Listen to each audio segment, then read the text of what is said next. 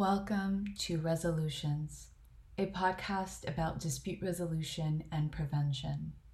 This podcast is a project by the ABA section of dispute resolution to increase the avenues where we can connect.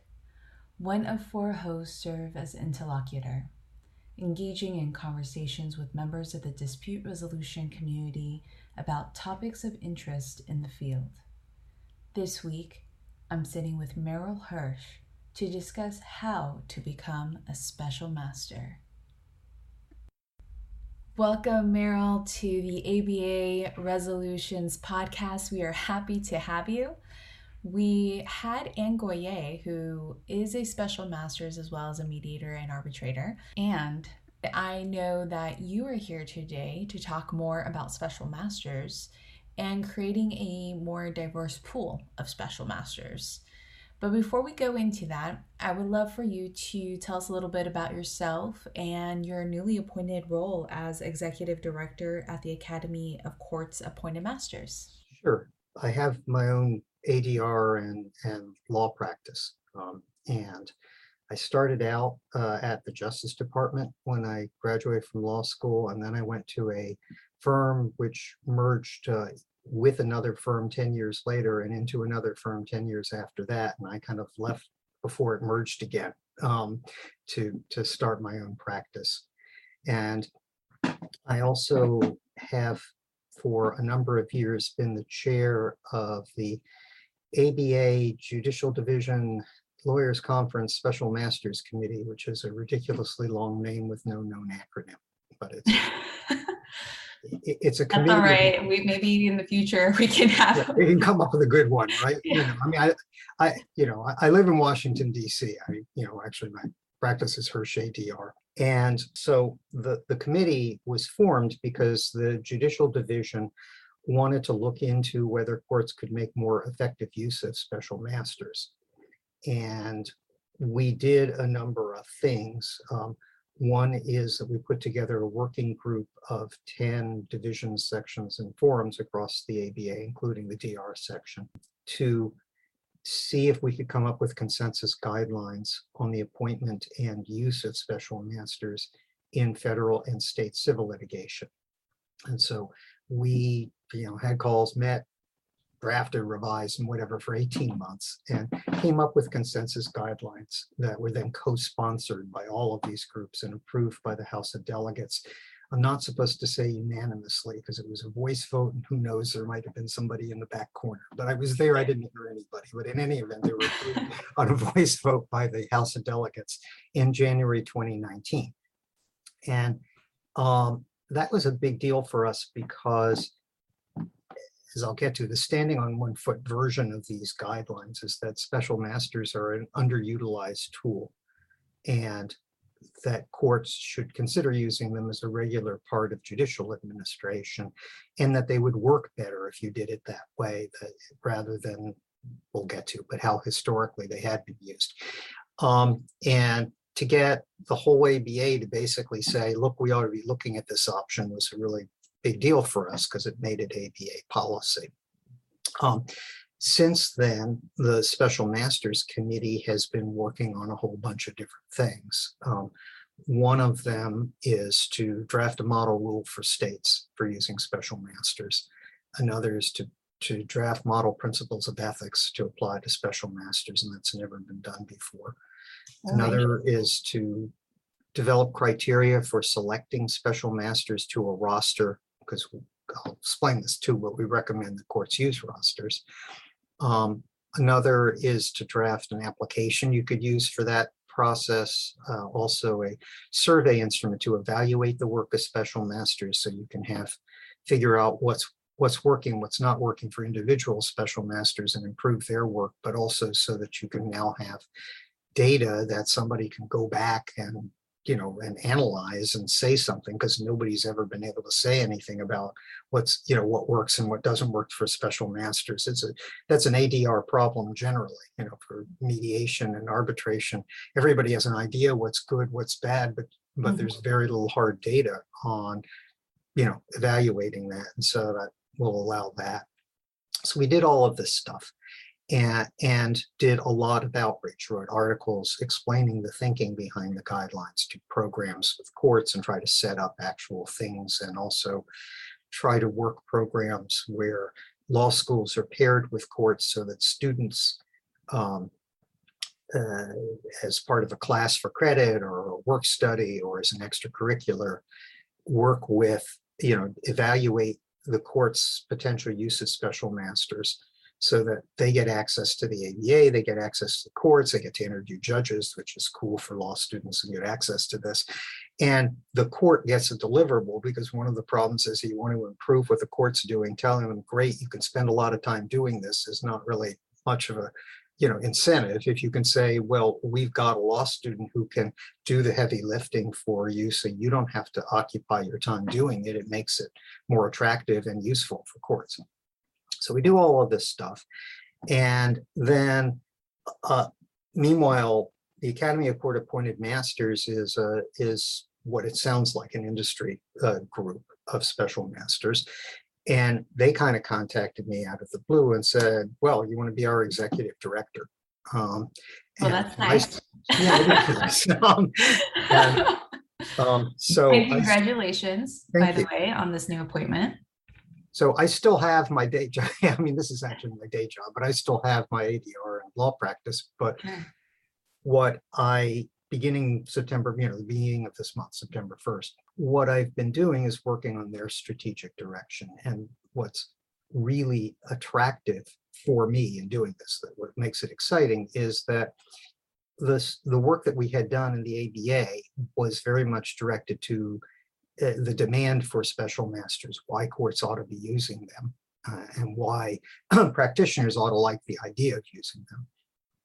But the ABA doesn't really have any control over the supply of special masters. The ABA can't maintain rosters and choose, among its members and say, pick these folks, not those folks, or that kind of thing. And it isn't really a special masters industry group. It's a lawyers group that some of whom may be special masters. So ACAM has a whole different history.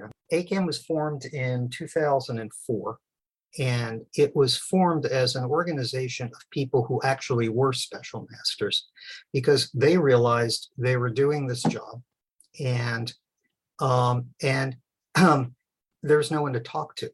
I mean, they can't go, they have a problem. They have something that they've never heard of coming up. It's not exactly something that would come up in being an arbitrator or a mediator or a lawyer. And how do I solve this problem and work my way through it? And you can't go talk to the judge and say, well, I got this problem. And you can't just talk to the parties often. So who can give them, advice and a sense of community about the profession and move it forward and improve it and, make it better? So they formed this organization, and part of the structure of the organization was that it was for people who were special masters to have the sense of community. So that's what it historically had been before now. So what is a special master? The special master is a Swiss Army. Okay, it's basically a tool that courts, and for that matter, not even just courts, administrative agencies, adjudicative agencies, administrative level, it could be used as part of an arbitration. So you think of it as court, but it isn't even limited to court. Mm-hmm. But let's use court as an example, that a judge can appoint to serve a need that's justified by the circumstances. In the federal system and in almost all of the states, the judges have authority, at least under some circumstances, to appoint someone to do this. The problem is what the this is unbelievably broad. Okay, it's usually thought of as being quasi-adjudicative. And so the most common examples of special masters are kind of three of them, right? One is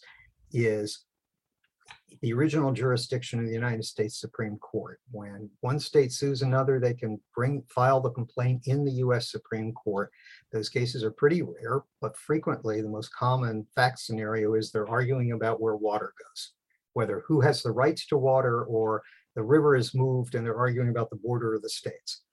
And those are require factual determinations. Well, strangely enough, nine justices didn't think it was a great idea to sit around and hold a trial. So they historically, going back to the beginning of the Republic, appointed special masters to conduct that trial, do fact finding, and do a report and recommendation to the Supreme Court, with the Supreme Court making the decision. That's kind of an offbeat area of the law. It exists, but it's, has a historical background to it. The second area that people think of is a judge who is pulling his or her hair out. This is a judge sitting there, the lawyers are arguing, they're filing a gajillion discovery motions, they're yelling at each other, they're screaming, everybody says the other is a liar and ought to be disbarred.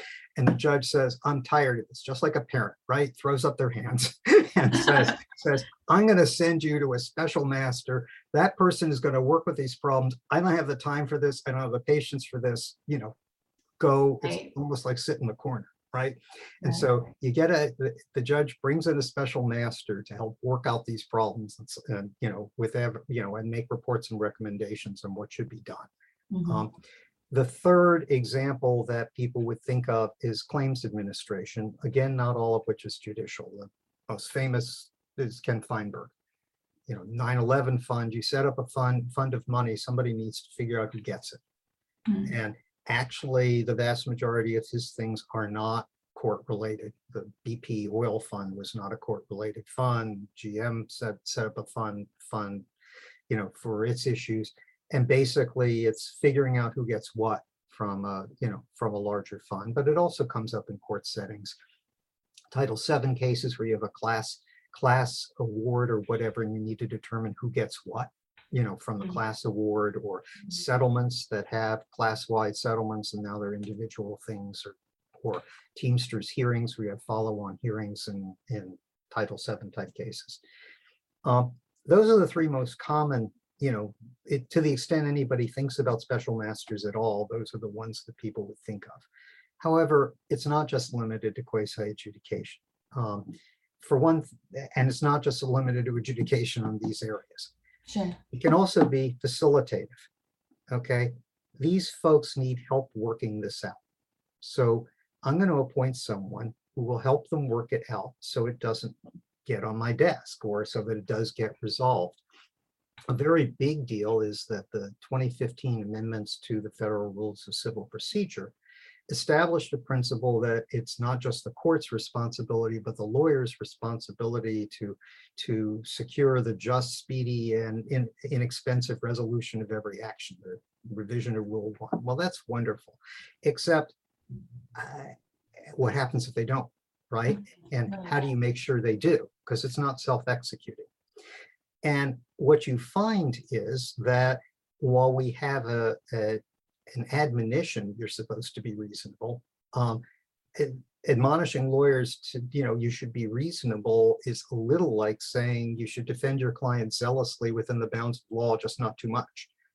Because unless you have some way of making that real, they're getting a mixed message. If a lawyer perceives that it would assist the client to be unreasonable, you can argue that they have an ethical obligation to be unreasonable. And even if you don't go that far, you could certainly argue that it's not ethically wrong for them to do something that, assists their client. Mm-hmm. So nobody told these lawyers who had been fighting and getting judges to pull their hairs out, exactly how they're supposed to now, make friends, but still do it. I mean, very good lawyers do know how to do this, but not every lawyer does. And so So the idea of this is this shouldn't be on the judge's desk or a magistrate judge's desk. This shouldn't be, they should work these things out. Well, what if they don't? If a thing a special master can do, and part of what the guidelines talk about is rather than waiting till you're pulling your hair out, start at the beginning of the case and have someone who manages the case and assists the parties to perform what the rules contemplate. For example, receive discovery, look at it, and then call up the parties and set up a, joint call and say, this request number 6, the one that asks for every document that relates to every other document that relates to every other document. Is it just me? I know it's one of these, 6 degrees of separation things, but aren't you asking for every document in the world? Yeah. You can't want that. What are you driving at? Right? That question could save people tens or potentially even hundreds, depending on the case, thousands of dollars. Mm. It is amazing what happens when you don't have lawyers wasting their time writing nasty letters to each other and nasty responses to the letters and replies and rebuttals and back and forth, followed by motion hearings, followed by refusing to provide discovery while the discovery issues are being debated with the court, followed by waiting for the court to decide these things and fighting over them. It's an incredible waste, a huge expense. So some of that role, even when it's quasi-adjudicative, could be in that way facilitated. You're trying to head off the motions before they're filed. But it could be pure, to me, it's semantic whether you call a court-appointed mediator a special master or not. It's just a, court-appointed mediator is an adjunct, and I consider that to be in the category of special master, but they could also be mediating individual problems. But it doesn't even have to be that. It could be investigatory. All right. There were a bunch of lawsuits seeking habeas corpus because the prisoners said we're exposed to the virus. You can't keep us in prison. We need to be released for our health.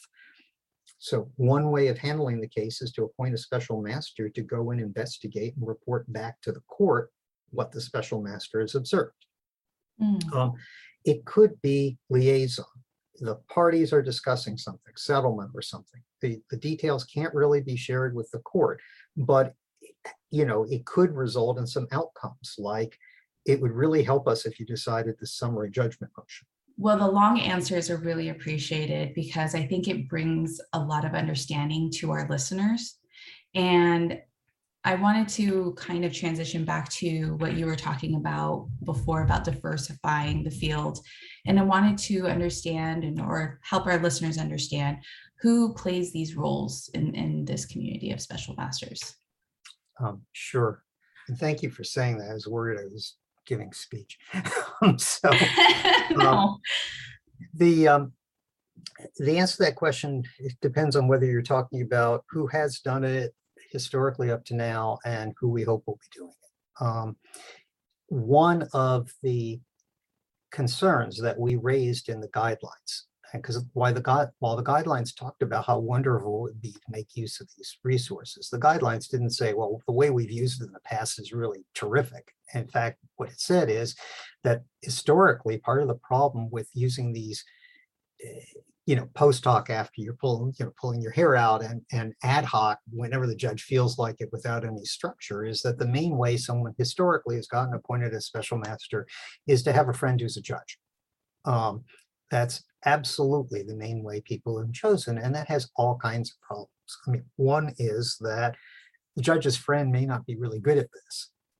Another is that the judge's friend, if they aren't good at it, the parties are quickly driven up the wall, because what are they going to do if the special master runs up a spectacular cost, doesn't understand the issues, and creates another layer of bureaucracy that they need to deal through to try to get things resolved? Are they going to go to the judge and say, by the way, your friend's an idiot? That's really not something parties feel real comfortable doing. Right. So that's a second problem. And the third problem is the problem that all of ADR has, which is historically, if you're talking about people being appointed because they're friends of the judge, they're white males. I mean, it's not universal. There's certainly some, many, well-known, very talented women, special masters, way fewer minorities. But anything that you grandfather in that way by saying it's going to be a friend of the judge, and of course, your likelihood of doing it, it's the chicken and egg problem that all of ADR has. Your likelihood, the best way to do this is to have done it before. And so you grandfather in one group by virtue of this history. the main reason I wanted to take this position at the Academy of Court Appointed Masters is to work on changing that. And what we are doing is, while we're trying to expand the use of the profession by encouraging courts to take advantage of this Swiss Army knife in much different ways and use special masters much more routinely, we are also trying to expand the profession. So I've spent a lot of this month reaching out to different affinity bars and groups and organizations, including WIDER and NAPAVA and the National Bar Association and many different organizations and say, look, this is the biggest problem in ADR, okay? That you can't do it unless you've done it before, and the people who've done it before are white males, and solving that problem is an incredibly difficult problem in ADR. It's true of mediators, it's true of arbitrators, but the problem you have in mediation is in some ways harder because it's the parties who pick the mediator. The whole idea of this process is self-determination, right? So what are you going to do to the parties? You're going to go to the parties and say, I have this absolutely terrific person to do this. They haven't done it before, but they'd be great, really. That's a very, very hard sell. And there's no way of forcing a party, forcing parties, no, you absolutely have to use somebody who hasn't done this before. So getting people broken into the profession is a real, challenge. It's not intractable. There are ways around it, but it is a real challenge. We have kind of an advantage, which is it isn't the parties who 100% decide this. Judges are the ones who actually make the appointment, and courts are the ones who set up the mechanisms for doing this. So you can work through those mechanisms to set up a diverse list. You can have courts set up rosters. Well, what we want to do at ACAM is open up the membership to people who haven't previously served as special masters, and provide training and mentorship and standards of professional conduct that people would adhere to, which from my standpoint helps solve a number of problems. First of all, you can bring in a way more diverse group of people. And because the profession is small, it's easy to change the numbers with you don't need thousands of people to change these numbers. There aren't thousands of special masters to start with, So relatively small numbers can make the profession far more diverse. And you can easily justify this back to courts by saying, look, okay, set up a roster. And when you set up a roster, don't just look at people who've been special masters before. Go and look at the rich collection of skills you have in the bar. Face it, to serve all of these multiple functions, you're going to need a diverse list anyway. You're not going to want all plaintiffs' lawyers, for example. You're not going to want all defense lawyers. You're not going to want only people who've handled small cases who aren't familiar with class actions when you have a class action, or large cases and aren't familiar with how to deal with cases where there's less at stake and it needs to be done less expensively. You would want a rich collection of people to serve these various functions with all these different skill sets, because just as no judge is an expert in everything, no special master can be an expert in everything. So you're going after a broader list, and you can do this by looking at, a broader list of people from the bar than just what, the people who've done it before. Now, the truth is, senior lawyers are also less diverse than junior lawyers, but they're more diverse than ADR professionals. And at least you start on that, and you work over time, as you have to do with all diversity, on the pipeline, so that people receive the experience and training. And part of that is the mentorship. We're hoping to set people up so that they can have experienced special masters to talk with, and shadow the special masters' work so they can become a part of it. That is a way in mediation that people get into it, because the person shadowing and actually has a lot of contact with the parties, and they get used to dealing, they have more contact with the assistant who's being mentored than they have with the mentor themselves, and they get a resume, plus they get training. So we've talked in the long run of doing the certification, which we won't do in the short run. That's huge logistical issue. But in the short run, you develop training so at least people can have, can say they've been through this training, and professional standards so they can give people comfort that they're not going to run up costs and become this problem of a friend of the judge. They're going to be efficient and recognize their obligation to be efficient as part of the process of judicial administration. And so that you can then say, if you hire someone who goes through this process at ACAM, you can get some level of comfort that this is going to take advantage of the good parts of special master and solve the bad parts historically of special master while diversifying the profession. And that to me is part of the most exciting aspect of it. The other part of it is I'm trying to work to make ACAM a partner with other organizations that do judicial administration, because ADR and judicial administration are amazingly silent. If you ask most lawyers what happens at the clerk's office, literally, what do they spend their time doing? What's their greatest concerns? What's their top 10 list? Most lawyers wouldn't have that close to being right. For most lawyers, courts are a black box, and the only light that peers out of the box is from the judge, or occasionally from the judge's, law clerk or secretary, or someone who has some contact, or courtroom clerk and vague things. They have very little understanding of what courts try to do. Most people who do ADR have somewhat stereotypical views of what courts do that I think is maybe unfair. A lot of people who do ADR, the very common line you hear mediators say all the time, and is, oh, well, it's always better to settle than it is to go to a decision, right? And well, yeah, there are obvious advantages to settlement. Mediation is a wonderful means of dispute resolution. It is critically important, no doubt. But always, I mean, do you really think the right to petition is meaningless? That really, we should never have a court make a decision? That nobody is entitled to do this? I mean, think about what that means for justice. If you're really saying that nobody is entitled to get an up or down, that they should negotiate everything. And think about the quality of negotiations you have when it's not a realistic option to get a court determination. I mean, that means the negotiation isn't really based in the merits. It's entirely based in interests.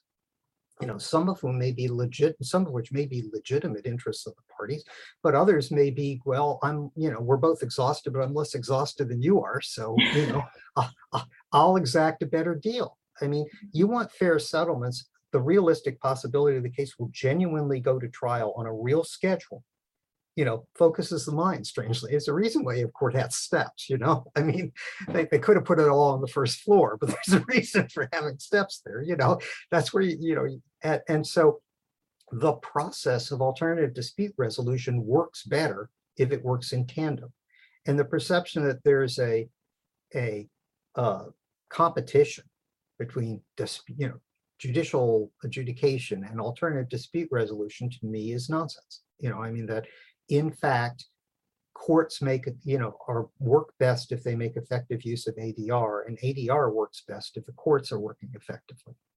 And they need to respect that courts, especially in the pandemic, have done absolutely staggering job. Okay, it's unbelievably impressive. Not that they solve every problem, not that they're perfect, but you imagine getting thrown this for a loop? I mean, yeah, a lot of businesses closed. Courts couldn't do that, right? I mean, they had to stay open, and they had to deal with their own health, and the health of their staff, create mechanisms that they had never used before, move over to remote type things, and it's astonishing. And so special masters are part of that process. And what I see this is that the best way to make the most effective use of this tool is to become a partner, in part, you wouldn't get this from the fact I do these long speeches, but in part to listen, because in order to be effective, special masters need to understand from the people who have the problems what the problems are, and then work with them as one of the tools, not the only tool, but one of the available tools, and be at the same table and break down some of the silos so that information from this field, or gets shared with other fields. So I've also tried to reach out to, I had a great conversation with Liz Hill about ombuds, and you know, um, to reach out to other types, people involved in other ADR organizations, because there's a lot of overlap in thinking, and some of the same problems had to be solved in a different setting. And so the more we learn about what each other does, the more effective all of us can be. I agree with you. And actually that I just did a podcast on Ombuds Day, and our listeners learned about the traditional role of an ombudsman.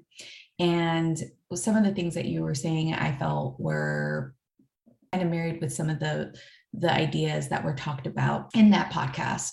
And it sounds like having a Swiss Army knife in the courts is very important, because as you mentioned before, the more we learn about these ADR communities, the more that we can learn from each other, the better use we have. I guess you didn't say it like this, but I'll say it in our society, because we're resolving and we're helping each other out in these matters that are very important.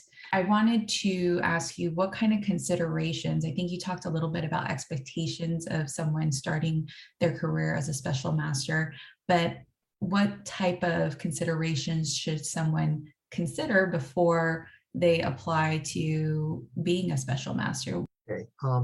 Again, let me answer that two ways. Okay. One is sort of the starting out your career consideration, which is a real change in the world since I went to law school. When I went to law school, there wasn't an alternative dispute resolution class.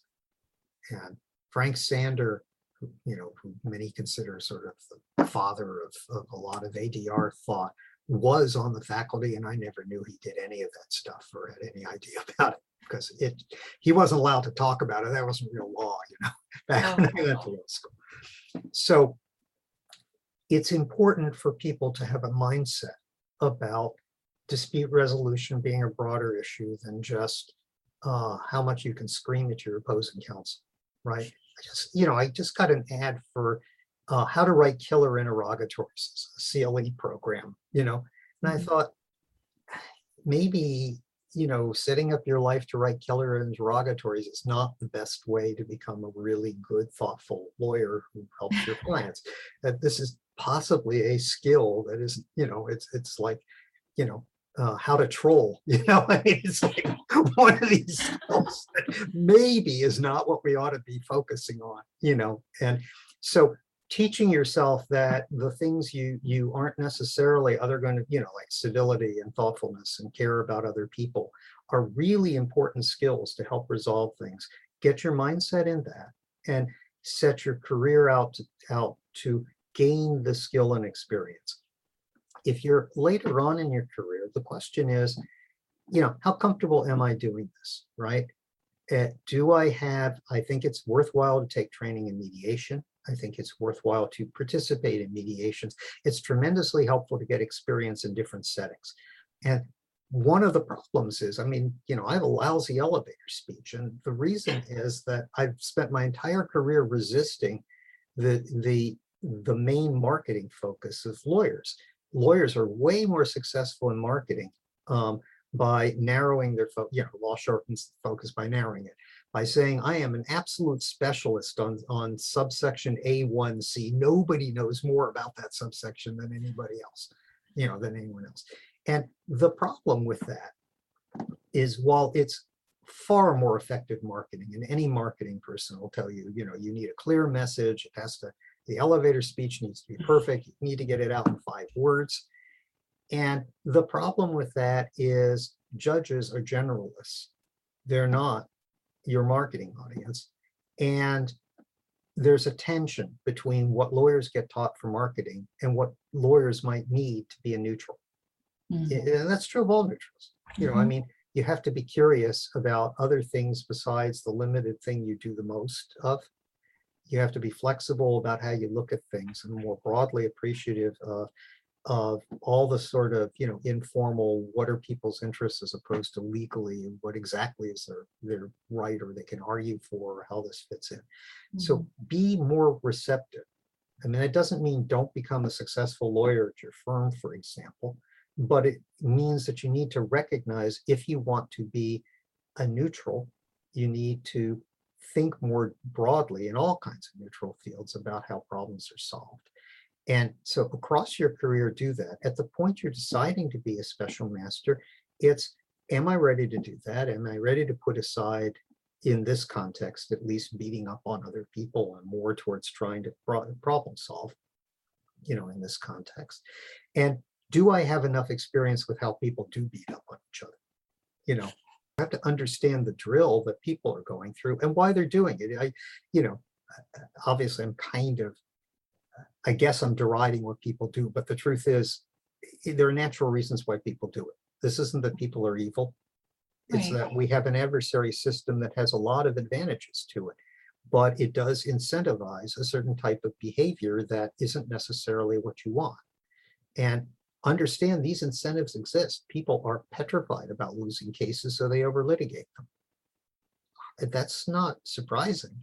And or they just don't understand the process. They're just completely afraid of what's going to happen. Right. They're afraid of it. I mean, there was that study that law is the only profession where pessimism among students is correlated to eventual success, and every other field is optimism.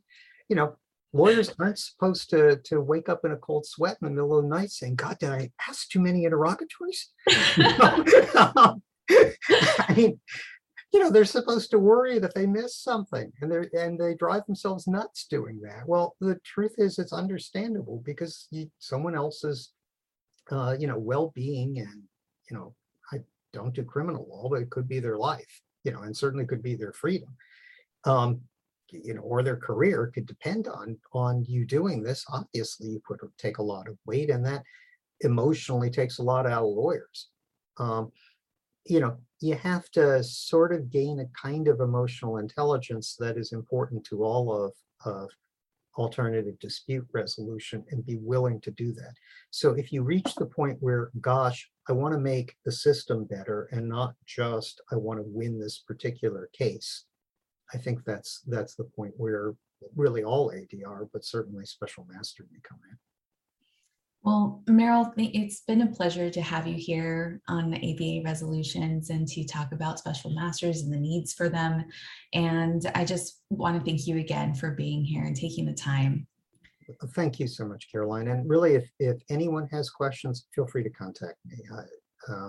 My email address is incredibly imaginative, but you have to spell my name correctly. It's Merrill, MERRIL, at merrillhirsch.com, MERRILHIRSH. I'm happy to talk with people, update people on where things stand, and we'll send out more news on things. Excellent, and I'm sure they'll be contacting you. Okay. So thank you again. Thank you. Thank you, Merrill Hirsch, for your time on resolutions. To learn how to become a special master and to learn more about Academy of Court Appointed Masters, please visit www.courtappointedmasters.org. Again, that's www.courtappointedmasters.org. Thank you for your time, and thank you for listening.